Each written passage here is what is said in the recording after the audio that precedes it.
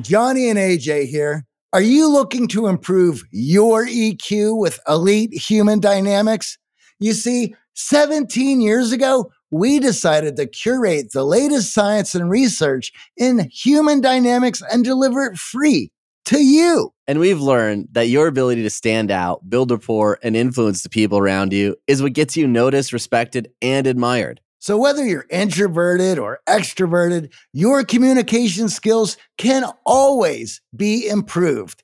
If influence and charm come natural for you, great. But for others, it's a skill that can be learned. After coaching over 10,000 clients on how to communicate powerfully, we've learned a thing or two about what it actually takes to be influential and persuasive. We've packaged these insights inside our Social Capital Networking Masterclass. And as a thank you for being a podcast listener, we want to give you this masterclass for free. Inside the Social Capital Networking, you'll get 3 resources that help you build high-value relationships quickly and grow your social capital. To get your hands on this free masterclass and immediately start improving your relationships, go to theartofcharm.com/capital. Remember, you can learn all the skills and elite communication concepts from the show and more. Start with our Social Capital Networking Masterclass for free at theartofcharm.com/capital, linked in the show notes. All right, let's kick off today's show. We started the show over 16 years ago to build better relationships and grow our own social capital. Today's guests are experts in relationship building and rapidly growing your social capital. The experts you'll hear on this episode are Jeffrey Cohen, Stanford professor and author of Belonging, The Science of Creating Connection and Bridging Divides. He joined us in September of last year to discuss the 3 ingredients to build empathy and foster deep relationships. Dr. Carol Robin joins us, who's been teaching the legendary course Interpersonal Dynamics at Stanford Graduate School of Business, and her episode, How to Build World-Class Connections and Lead with Vulnerability, is from May of 2021.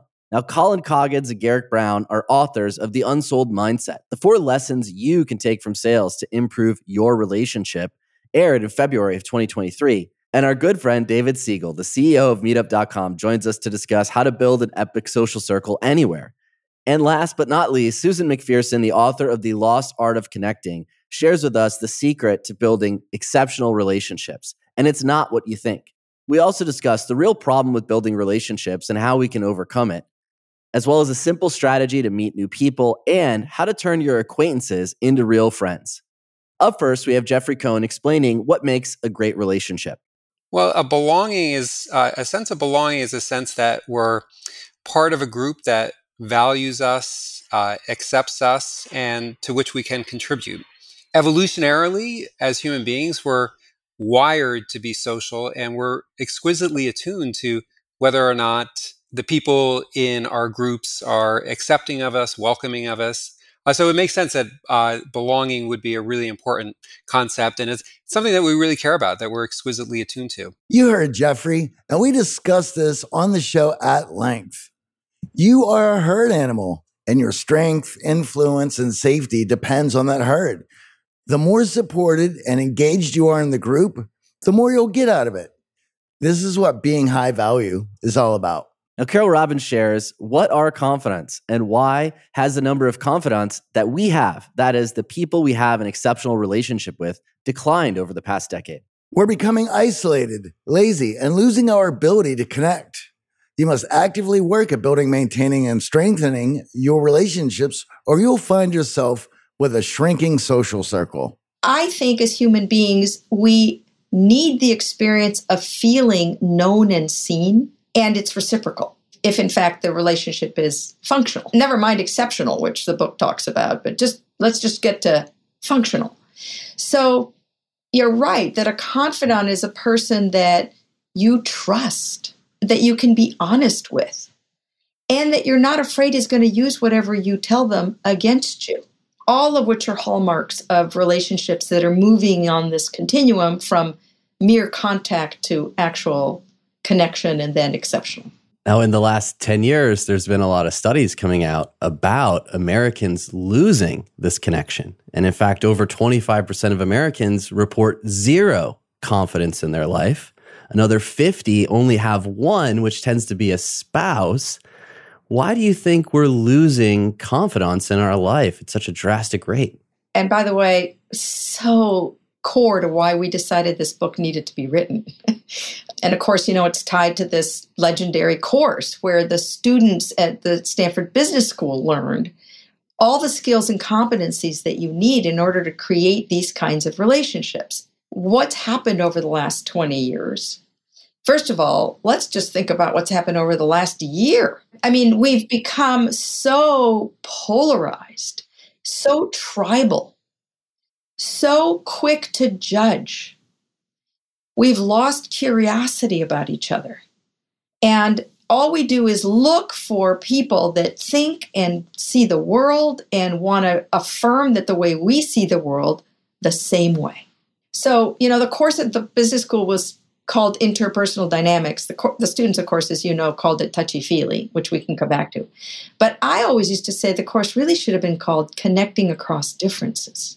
Being isolated is an environmental toxin similar to smoking. Being excluded from a group hurts just like physical pain, even if being excluded happens in a computer simulation. It's toxic. It's toxic. At least when a sense of not belonging or being ostracized is chronic or prolonged, it is, as Steve Cole at UCLA Medical School puts it, one of the worst environmental toxins out there. So research suggests, for instance, that the damage to our bodies as a result of chronic isolation or chronic sense of being alone, being disconnected from humanity is as bad for you as smoking a pack of cigarettes a day in terms of even longevity. So I don't really think about environmental toxins this way. We're kind of usually thinking about the radon in my cellar or secondhand smoke, but it turns out that these social toxins are pretty harmful too, even though they're kind of less visible and we don't really think about them. Then in terms of kind of acute effects, one of my favorite studies is from a social psychologist named Kip Williams, where he just looks at the, kind of these momentary experiences of ostracism where, in his famous paradigm, people are online playing a game of catch with graphic avatars, and they don't even know who these other people are that they're ostensibly playing catch with. Unbeknownst to the subjects, the avatars are actually just pre-programmed entities coded to stop passing the ball to the participant's avatar after a few tosses. And they just pass it back and forth amongst themselves. And there's this kind of experience of, wait a minute, why am I on the out here? Why am I on the outside? And when Kip Williams explains the effects of this kind of momentary experience, he says it's basically pain. And actually it activates some of the same brain regions associated with the experience of physical pain. Again, kind of going back to this idea that we're really evolved to be highly attuned to whether or not we're accepted or rejected by others, sometimes exquisitely so. So being on the out can be very painful, especially when chronic. You heard Jeffrey. In order to have a healthy lifestyle, you must add some social time to your calendar. You can't expect your relationships to endure neglect and stay healthy. Let's start by looking at exceptional relationships and what makes our relationships exceptional. Let's first underscore that relationships exist on a continuum. And at one end of the continuum is contact with no connection. And at the other end of the continuum is exceptional. And we're not advocating you turn every single relationship in your life into exceptional, because that would be exhausting and impossible. But you can move any relationship along the continuum to at least robust and functional. And then you can, in some cases, move it even farther. So the characteristics of an exceptional relationship are you can both be more fully yourselves, and you don't have to hide behind these spun images. You are both willing to be vulnerable, and you're not afraid that what you say will be used against you. We already talked about that.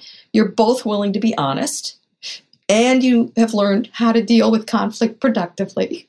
And you're both committed to your own and each other's growth and development. When you have all of those present in sufficient intensity at the exceptional end of the continuum, you can have some of those present along the way. You can have some of them present in less intensity along the way, which is why the book is not just for people who want to learn how to build exceptional relationships. It's for anybody who wants to know how to deepen any relationship in any way towards that. This is why people love our show and, more importantly, our programs, because we explore the mechanisms that allow you to control how those relationships evolve. It gives you the power to take your relationships and set them to any place in that continuum. That is the superpowers that others can only hope for. Now, there could be a problem with making friends. You can't run a sales script to make new friends. People are trying to sell themselves to one another, but that person has a great bullshit detector. Instead, truly care about the questions you ask and course correct if needed, instead of following a script, as Coggins and Brown share with us. Salespeople were like these great salespeople, like they were aware, like they could say something, know it didn't land, and course correct real time, as opposed to the other people that were saying something, trying to remember what comes next, right? Like you had these people would talk, you'd watch them on Zooms, they would be talking to people and you could see it. They knew the person did not think that they were listening. The person thought they were waiting to speak and they were shifting. The questions, everybody's like, tell me the questions to ask. What are the best questions to ask in the interview? Like, what are the best questions? It's like what they're really asking, is like, give me a leading question that I know the answer to that someone else doesn't, so it makes me look smart. You know what the new cool science is saying? We smell bullshit a mile away. Like, we know when you're bullshitting us. You can't act authentic. You can't copy other people and be authentic. And what we see a ton with young salespeople, especially, but it's true across the board, but we see it a lot with students who get out into the real world, is they get out there and they find themselves in a selling situation. And they think that they're supposed to act a certain way and they're supposed to know certain things and they're supposed to do what a quote unquote great seller is supposed to do. And so they'll go out there and they'll do these things. They'll look to some example, somebody in their company, maybe the best salesperson, the top performer in their company. They'll look at that person and they'll say, what is he or she doing? And I'm going to do exactly what they're doing. I'm going to ask the same questions. I'm going to use the same script. I'm going to tell the same jokes. And then they go out in front of a customer and they do just that. And the customer doesn't buy. And they're like, well, wait a minute. I did exactly what the best person on the team is doing. Why didn't it work? Can't be my fault. Now it's got to be the customer's fault, or it's got to be something outside of me because it's not me. I did everything that person's doing. And, that's really the core of authenticity. The reason that it works for the best performer in the room is because it's authentic to them. And they ask questions that they actually want to know the answers to. And they tell jokes that they think are funny that maybe somebody else doesn't quite think is funny. And so when you start to try to pretend to be something, we say in our book and remind people often, you can't act authentic. You literally can't. By definition, you can't act authentic. There you have it. People know when they're being sold to, and we intuitively can see other people are incongruent when doing so. We've been saying this for the last 16 years. This is why we give our clients all the tools and help them learn how to use them so they're well-versed in all the communication concepts we've been discussing on the show. In the next few clips, our guests discuss mindset shifts that are needed to be successful in relationships. Learning mental flexibility is important for learning from mistakes, building resiliency, and having a healthy outlook on the inevitable challenges that you will face daily. Dealing with rejection, reframing it, changing the mindset around it, and learning from it. I think it starts with understanding learned optimism. I think that's really interesting. Like, for instance, Garrett and I did not meet our wives because our ex-girlfriends were perfect. No offense to our ex-girlfriends, right? So like at some point, what ends up happening is with age and experience, you start to realize that like, if you want to have a breakthrough, you actually have to break through something. Like there has to be an obstacle. There has to be a rejection. So like when you look at these people and you say, wait, how are you like so okay with like what's happening right now, with you getting rejected, with you not winning? It's a self-fulfilling prophecy, right? It's like they're not looking at this as like a mile marker or as a finish line. They're looking at it as a mile marker. Like if they think that they will actually succeed, they will continue to try, as naive as it sounds, and eventually they'll be right. And so we were finding, that these people were attaching purpose to everything that they were doing. Right? Even though we were so goal oriented, right? And we were trying to figure out like, how are you hitting these goals? Like, how are you mastering goal orientation? Like, are you looking at it every single day? And they were just trying to figure out a way to tell us what their purpose was. And it was like this, every time we would see it, like they just weren't looking at the goal, or, of hitting it or not hitting it. It wasn't causing them to go into a place of scarcity. It was just causing them to want to figure it out even more. Like they cared differently about the goal because it was attached to a purpose. So resiliency has a lot to do with the conversations you have with yourself. Yeah, purpose is definitely a big one. And there's a lot of what these great people are doing from a mindset standpoint too, is reframing things.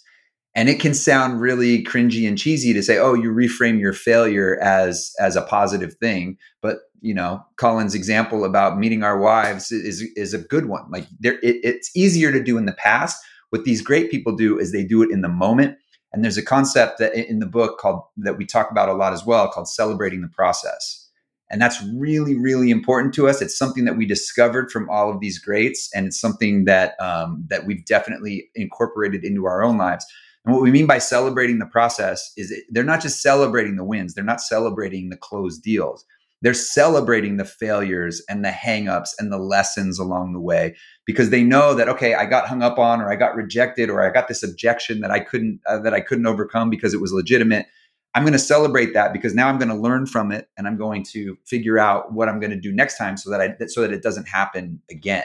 We hate hearing or saying no, as Coggins and Brown share. I got to add, I wouldn't be doing my job as the logical partner in this duo here of not talking about why people are wishy-washy on giving a no, and why we don't like getting no's in the first place. And that's all just evolution, because, thousands of years ago, when humans were just starting to evolve, if you got shunned by the group, you were dead. You were getting eaten by a saber-toothed tiger or something crazy like that. So, we are, everything in our DNA wants us to be accepted. So whether we're telling somebody no, we don't want them to reject us. We don't want them to think negatively of us when we say no. Just like we don't like to hear the word no, because it feels like rejection, and we feel like we're going to get cast out. So it is in our DNA. So when you talk about the fact, Johnny, that it's no fun to get a no, and you do take it personally, that's not our fault. That is our DNA. That is human nature. And that is why we do it. And it's why it's so important to reframe it and do some of the things that we talk about in the book, Colin. I mean, this from dating, right? It's like you want to avoid the objection. Like, please lie to me. Make me feel like I got this deal. Like, we're going to go all the way high until I ask you to buy, and then you're going to shut me down. But, what if you wanted to know where the friction was as early as possible? Not to win, but to actually solve the problems. Like, you would ask hard questions often and early. And that's an example, my girlfriend example, my ex-girlfriend example is one of many that Garrett and I use a lot around these really successful people. Early on in your career, you try to avoid the friction until you realize that anything really awesome that happened to you happened because you learned from something, right? Where there was friction, you were able to overcome it. You were able to build from it. And at some point you realize that if you want that, you have to look for it. So then you start seeking friction. You start looking for problems to solve. You're looking for no's, right? I mean, that's a whole mindset shift that takes time. And that's sales IQ, right? Sales IQ is directly correlated to this awareness that we're talking about. But yeah, we love no's. Reject us all day. How else are we going to get better? They describe the difference between their approach of pathological optimism, their spin on learned optimism, versus toxic positivity. We totally understand the backlash against toxic positivity, and it's fair. I think what toxic positivity is saying is that if the message is just cheer up, if you decide to be happy, you can be happy. That's sort of end of story, period.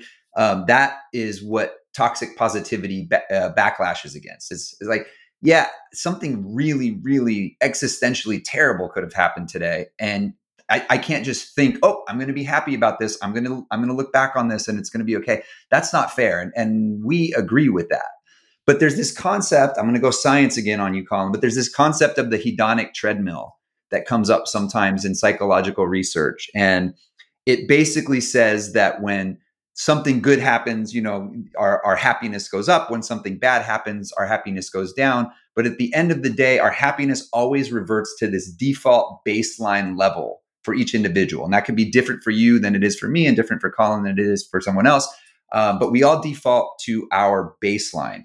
And so as we were talking to all of these successful people and sort of crystallizing the concept of pathological optimism, what we realized is that what they're doing is they're creating habits that are ultimately raising that baseline level of happiness. So no, they are not happy when a tragic thing happens to a family member or when business goes bad one day, like really bad. But over time, because of the ability to look back and to reframe certain situations and to be a learner, they're able to increase that default level of happiness. And that's really what we mean when we're talking about pathological optimism, is that in the long term, that's the mindset and that's the trend that they're going after. Now, what gets in the way of forming meaningful connections?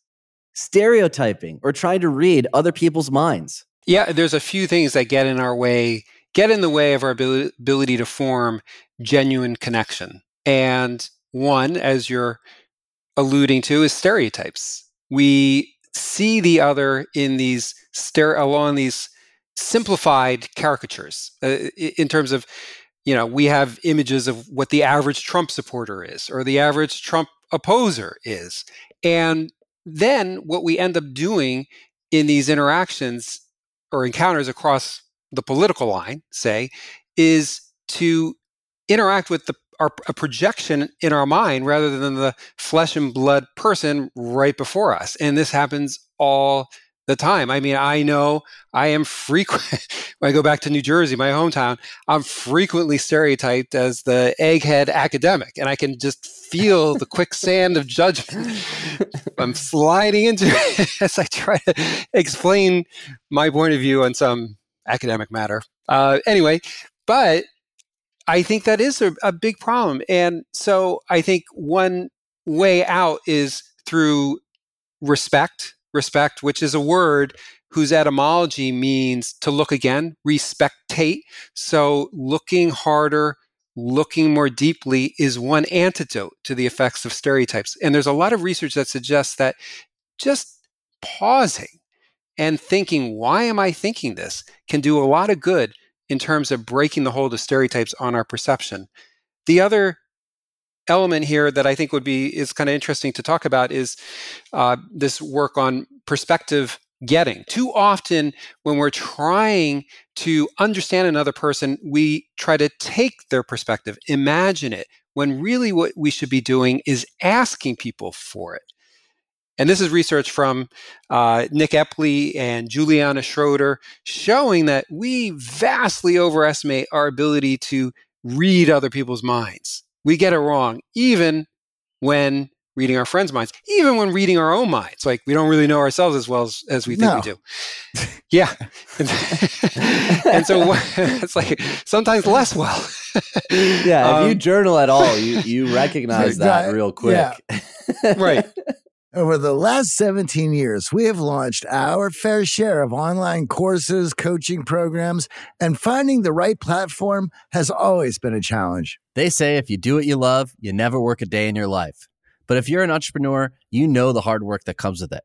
That's why you need Kajabi. Kajabi makes it easy to run your entire online business from one platform so you can focus on what you love, creating. Kajabi is the ultimate all-in-one platform that helps creators and entrepreneurs build successful online businesses by unlocking predictable, recurring revenue. No matter your niche, Kajabi makes it easy to turn your skills, passions, and experiences into enriching online courses, exclusive membership sites, subscription podcasts, thriving communities, personalized coaching, and more. The best part? Kajabi doesn't cut into your revenue because everything is owned and controlled by you. So keep 100% of what you earn. And with Kajabi, you also get robust analytics, easy payment options, email marketing tools, and customizable website templates, all built in. You don't even need a huge audience to make sustainable income. There are thousands of creators on Kajabi making 6 and 7 figures with less than 50,000 followers. Right now, Kajabi is offering a free 30-day trial to start your business if you go to kajabi.com/charm. That's KAJABI.com/charm. Go to kajabi.com/charm and join the creators and entrepreneurs who have made over $7 billion. Johnny, we know if you listen to the show, you are driven. In fact, we're driven by the search for better. But when it comes to hiring, the best way to search for a candidate isn't to search at all. Don't search, match with Indeed. If you need to hire, you need Indeed. Indeed is your matching and hiring platform with over 350 million global monthly visitors, according to Indeed data, and a matching engine that helps you find quality candidates fast. Ditch the busy work. Use Indeed for scheduling, screening, and messaging so you can connect with candidates faster. And Indeed doesn't just help you hire faster. 93% of employers agree Indeed delivers the highest quality matches compared to other job sites, according to recent Indeed survey. We have hired a lot of team members over the last 17 years. Going through endless resumes, well, that's a time sink. But you know what else is a time sink? Interviewing endless people, because they're all going to give you the best face forward. That's why we love Indeed, leveraging over 140 million qualifications and preferences every single day. Indeed's matching engine is constantly learning from your preferences. So the more you use Indeed, the better it gets. Join more than 3.5 million businesses worldwide that use Indeed to hire great talent fast. And listeners of this show get a $75 sponsored job credit to get your jobs more visibility at Indeed.com/charm. Just go to Indeed.com/charm right now and support our show by saying you heard about Indeed on this podcast. Indeed.com/charm. Terms and conditions apply. Need to hire? You need Indeed. That's right. And so perspective getting is one tool to kind of break down these barriers where we just ask people, hey, what did you mean by that? What were you thinking? What do you feel on that issue? What do you think about the topic of minimum wage? And ask in a really kind of non-judgmental way, open, curious, genuinely curious way. That is a powerful way. I'm into these everyday, scientifically validated ways to create connection that seem ordinary on the face of it, but then upon deeper inspection, they're actually pretty extraordinary. The act of asking a question, asking someone for their point of view, surfaces who they are, and it creates a magic that really can be life-changing. And we've seen this in a lot of our own research. In this section, our friend David Siegel, CEO of Meetup, discusses the importance of finding events and social functions around your interests, passions, and excitement. We encourage all of our listeners to make a list of interests and core values and cross-reference them with Meetup and other sites that promote social events in your town. Facebook groups, Meetup, city events, all over your area. And then go to those events, explore. There are meetups for every niche. They are big groups or small groups, so it's easy to connect on a deeper level. When you have an identity that's particularly strong and meaningful for you, and you always think to yourself, as many people do, oh, no one's like me. I'm so different than everyone else. And then you are able to find a group that represents so many people who are so similar to your lifestyle. It's such a warm and meaningful experience. That's what has surprised me, which is just how niche it gets. Like, vegan lovers who love to run marathons. Like we just have very, very niche groups. And I think the beauty of those niche groups is what you referenced earlier, which is they're smaller groups. It's one thing to attend like a conference and have 1,000 people at that conference and be totally overwhelmed and have become a wallflower standing, back against a wall, kind of maybe walking over and seeing a couple of people huddling together. It's another thing when there's only the average meetup event only has 9 people on average that attend the event. So it's small. And when there's that few people, you're not going to stand on the sidelines. There's going to be a greeter. They're going to welcome you in. They're going to get your name. They're going to learn more about you. And it makes it very welcoming. And people could be more vulnerable, in smaller situations. When people could be more vulnerable, as I'm sure you tell people, that's how you build deeper relationships. When you're able to share things about yourself, other people share things. And then the depth of conversation is a heck of a lot more meaningful than talking about the freaking weather or or whether or not, the Bucks are going to win the championships. Connections happen at every single event. David makes an example of someone connecting professionally at a social event and making friends at a professional event. I got to tell AJ and Johnny a very brief story just about what you were talking about, which I was in Silicon Valley, pre-pandemic. And I met this very, very introverted engineer. And he's a meetup organizer. He said, I have 2 groups. One of my groups is a group for people bowl and build relationships bowling together. It's a bowling group. I do it for social reasons to get like kind of feel comfortable socially. And the other group is a career networking group. And I'm the organizer of those two groups. And he said, and this is insane, I've gotten 2 jobs from my bowling group, and I met like a friend and a girlfriend through the career networking group. And what that speaks to is kind of the overlap between the personal and the professional. That one of the great things about Meetup is you build personal relationships that could then turn into professional relationships, and potential professional relationships that could turn to personal relationships. And when you could kind of do both of those things, it's beneficial kind of as a human being in all ways. Now, what if you can't find any events in your area? Well, organize your own. As we discuss what makes a great Meetup organizer: persistence, creating a safe environment, making the event interactive, as well as reaching out to everyone before the event so they feel welcome. Much like when you teach, you actually learn more than anything else. Similarly, if you're an organizer, you actually gain more than anything else because you're organizing the group.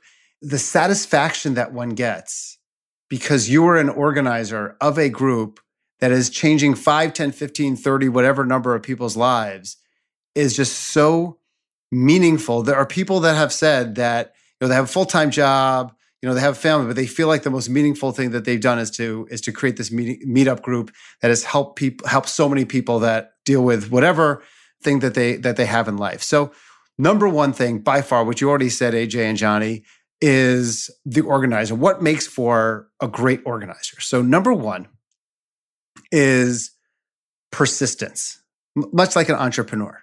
Meaning, if you have your first event and 2 or 3 people show up, you might say, oh man, it failed, whatever, I give up.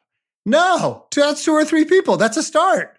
Like, that's how you start a community. You start a community with 2 or 3 people, and then you ideate with those people, and you bring those people in to be your co-leaders of the group. And then you go from 3 people to 6 people or 8 people or 10 people. So if one has a need to get, enormous success kind of day one and doesn't understand that building a community actually really does take time, then that's going to be a big challenge. So persistence is one kind of really important attribute of a great organizer. The second, without a doubt, is creating a safe environment where every person who's present can be as vulnerable and who they are and their authentic self as possible. If anyone feels like they're being judged in a meetup event, whether it's any kind of event, doesn't have to be I'm not just about support events, but about every possible type of event, then the best organizers are one who share things about themselves and create an environment where people are sharing experiences among each other. The third is just interactivity. There are some organizers that are just, they want to just give a presentation or something like that. That just doesn't work. The best organizer experiences is what you've also referenced, which is building relationships between people and really interacting with each other and having that like downtime, meaning the time before the event starts, the time after the event ends. It's almost like that parking lot conversation after an event with the 3, 4, 5 people that kind of are lingering around is the best part of a meetup. Yes. Because it's that like, that's what leads to, let me get your number. Let me get your email. Let's hang out sometime. And I would say one last thing to point out that among great organizers, they welcome each person who becomes a member of the group personally. And they try to get to know them prior to the event. Yes. Because what's so terrifying for many people is to go to that event the first time and not know anyone. Mm-hmm. And feel like, I don't know what's going to happen. But if the organizer messages you beforehand and says, hey, where are you from? Hey, what kind of stuff are you interested in? Where do you live? Whatever kind of chit-chat, kind of pre-conversation before the event, it's so much more valuable in welcoming that member and increasing the likelihood that the member is going to show up to the event that they RSVP'd to than just having no communication, having all the communication only be at events. It's the communication before events, and it's the photos and other ways of communicating after the events within the group that make for building a great community as well. Why this change in environment is beneficial to your growth. The environment you find yourself in socially dictates the way you behave in them. That's social norms. A great way to change behavior is to put people from their old group into a new group. Many of the situations that we come to are predefined to a great extent. You're supposed to dance on a dance floor. You're supposed to drink at a bar. You're supposed to eat at a restaurant. There's kind of scripts that we have for our day-to-day situations. And yet, there is this kind of room to maneuver, to kind of push the boundaries in ways that create more connection and more creativity, I think. And in the case that you used, it was a kind of a creative moment. And there's a couple things in what you say that I could kind of highlight, I think, that might be interesting. One is the power of social norms, right? It's not so much what is inside of me that predicts my behavior, but what I think we do, what I think is okay and appropriate here. And so that's a lever to pull, the social norms. And we can often create them, as you're suggesting, in this kind of as a micro norm. The second thing is that I think in redefining a situation, you often need the support of a new group, right? One of the best ways to create change is to take people out of their existing group, put them in a new group with a new direction for change. And that's one of the things that you did in that situation, is to basically, when you create a new group, the turf is wide open. This group could be anything. It's like a T group, right? It could be anything. And we could do anything. And there's a lot of possibility. One person in isolation, very difficult. Some people can do it, right? Some people have that leadership skill, that charisma to redefine the situation. But that takes time, I think, to develop. But if we can kind of create a little coalition within these situations, we often change them in pretty surprising ways. So take a moment before you go out and ask yourself how many people you'd like to meet. Before heading out, small, obtainable goal, 1 to 5 people, engage with them through introducing yourself and asking some questions about the event. Why they came, have they been there before, what you can expect. Your questions will allow for those conversations to get started. Allow for your work to compound. 3 new people a week for a month, that's 12 people a month. If these are regular events, you'll be seen and heard. That seen and heard will breed familiarity and propinquity, nature's attraction switches. We can actually use questions to situation craft to create deeper relationships, as Jeffrey explains. One thing that you said that really resonates is there's 2 things. One is that you can choose your situations, as Johnny said. Like, we have a lot of agency in choosing our situations. Second is, even within a given physical situation, we have a lot of power in altering it in seemingly subtle ways that can be very profound. So yeah, we might be at a restaurant together, or we might be at a bar together, or we might be in a classroom together. You might be a teacher, right? It's the same kind of brick and mortar place, yet as people in the situation, we share some of that power of the situation. We can alter it. And there's many different tools for doing this. One is the question, right? A question can be powerful. As you're saying, AJ, there are some questions that open up worlds, and there are some questions that close them. The craft of the question is a really important lever for us in our day-to-day interactions. And there's actually some lovely research by Art and Elaine Aron, 2 psychologists of connection.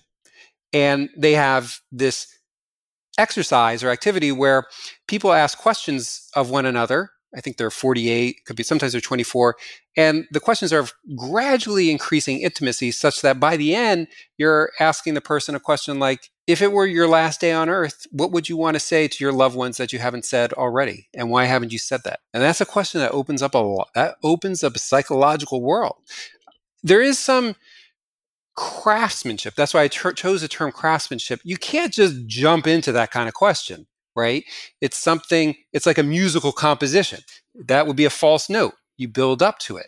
But if you're aware that, man, there is more potential in this situation than I can see, which is one of the lessons of social psychology, then you start thinking, okay, how can I create a little opening here so that that potential can come out? Now, this isn't just for personal relationships. Susan McPherson shares her framework for networking, and it can also be applied to social connections, the gather, ask, do method. But I will say that the underlying theme beneath gather, ask, do is this notion of leading with how can I be of help to others? And this does not mean not taking the oxygen mask first, but in other words, it means leading with help. Help will come back to you. So in the gather phase, the first and most important component is to do some self-reflection and connect with yourself and really do a sense of deep dive in what are your hopes and dreams over the next 4 years, 4 months, even 4 weeks. And who are you going to want to connect with or reconnect with that is going to help you meet those goals? And then in addition, that you can be helpful too. Notice it's that reciprocity, okay? Also during that time in the gather phase, what are your secret sauces? What are your superpowers that you can bring to the fold? And lastly, what are you going to do to ensure that you break that hermetically sealed bubble? In other words, how do you ensure you're doing everything in your power to meet people who don't look like you, sound like you, the same age as you, the same color, race, etc.? So that is the gather phase. And I would go so far as say we are in a very good kind of reset moment in this world where we might be able to use this methodology. The next is the ask phase. And the ask phase is learning to ask the meaningful questions of others so that we can learn about their hopes and dreams and think about how we can be helpful.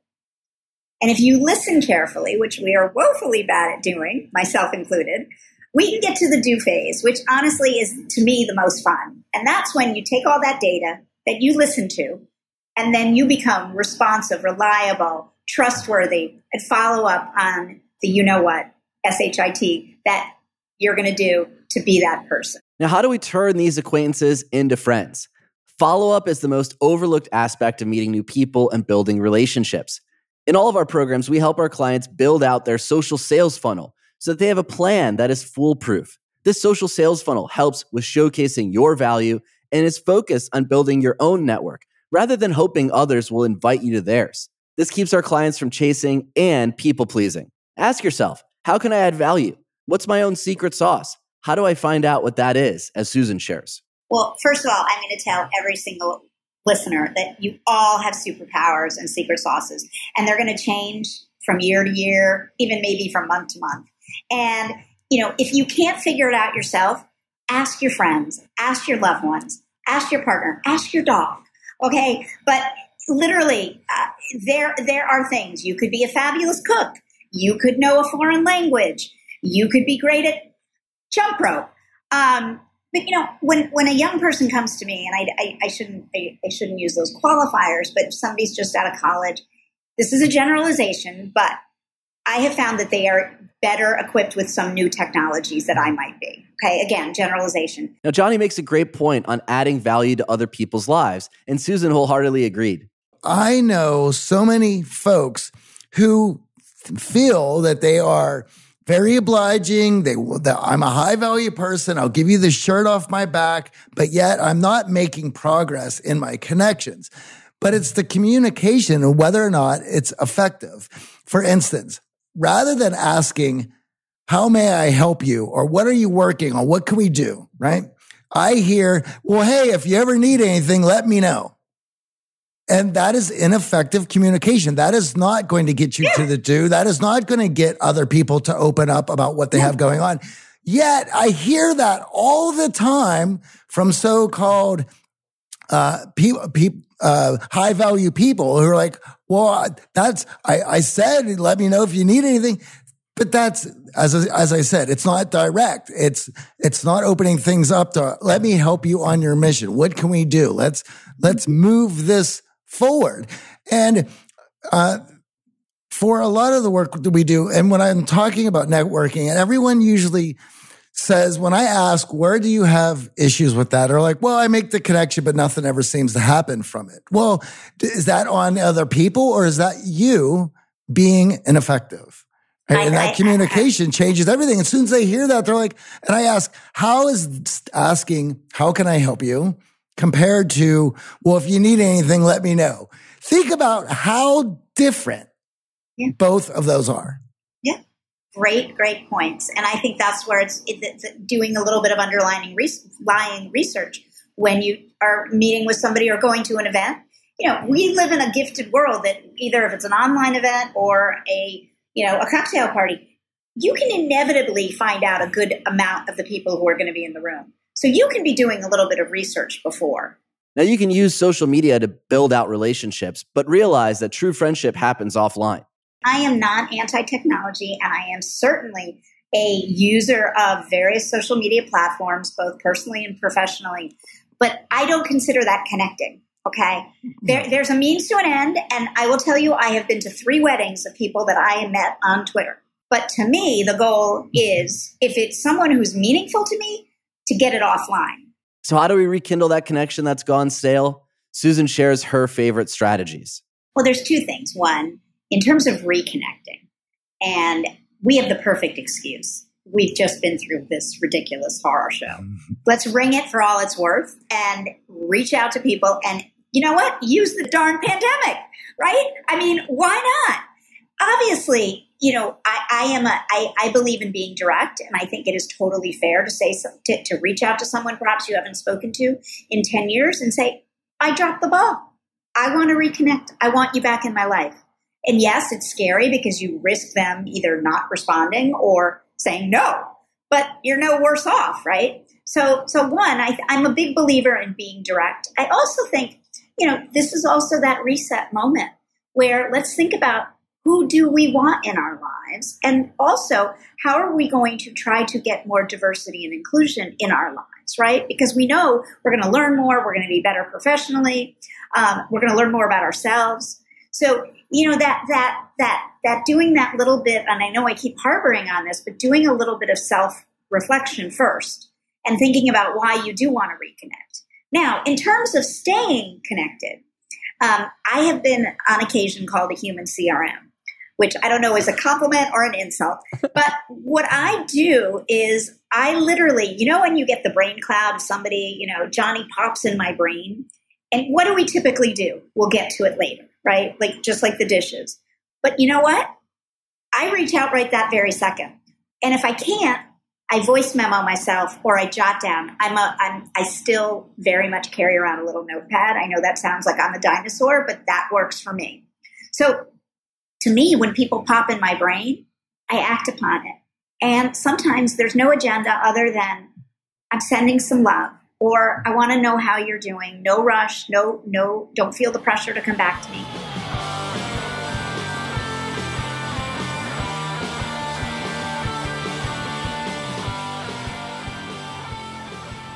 This week's shout out goes to Susan. Susan had been a mother, a business owner, and a caretaker for way too long and wanted to make a change in her personal life. And now that her son is grown and went off to college, she had found herself getting a bit antsy at home. Most importantly, realizing that she had allowed her social circle to dwindle and fall apart. Now with extra time on her hands, she wanted to reconnect and enjoy the life she had created, but felt overwhelmed and wanted to be sure to find like-minded, high-value people full of life, such as herself. So she joined the Elite Human Dynamics private coaching program. She's now out networking and connecting with friends, new and old, and even has a long-awaited European vacation on horizon with an old friend she hasn't seen in quite some time. Life is too short to not be sharing it with amazing friends and family. Way to go, Susan. I can't wait to see the pictures. Have you ever felt like you're just blending into the crowd? Want to stand out and really leave a lasting impression? Absolutely. And that's why we're so excited to tell you about Elite Human Dynamics private coaching. This isn't your ordinary career and life coaching. It's a game changer. It's designed to unlock the secrets of charismatic influence. Imagine walking into a room and just owning it. The energy, the allure, the gravitas, that could be you. And it's not just about charisma. Private executive coaching will transform how you communicate. We're talking persuasive communication, the kind that not only gets your point across, but does it in a way that is unforgettable. Think about the opportunities when every word you speak has impact and weight. Plus, it's about leveraging your social capital, Build genuine relationships that benefit both you and everyone you connect with. It's all about fostering connections that lead to real opportunities in your life. Opportunities that can change your life, career, your everything. So are you ready to elevate yourself? If you've been looking for that edge, that spark to ignite your personal and professional growth, this is it. But spaces are limited. Seriously, don't miss out. Check out Elite Human Dynamics private coaching and apply today at theartofcharm.com/elite. It's time to unleash your true potential. And trust us, once you experience it, there's no going back. Unlock your charisma and make every connection count. theartofcharm.com/elite. Before we head out, could you do us and the entire Art of Charm team a huge favor? Could you head on over to Apple Podcasts, give us a review, rate the show. It raises our visibility and helps others find the show. And a huge thank you before we go out to our producers, Michael Harold and Eric Montgomery. We want you guys to go out there and have an epic week. Yeah, I remember you. You were a bad boy. You threw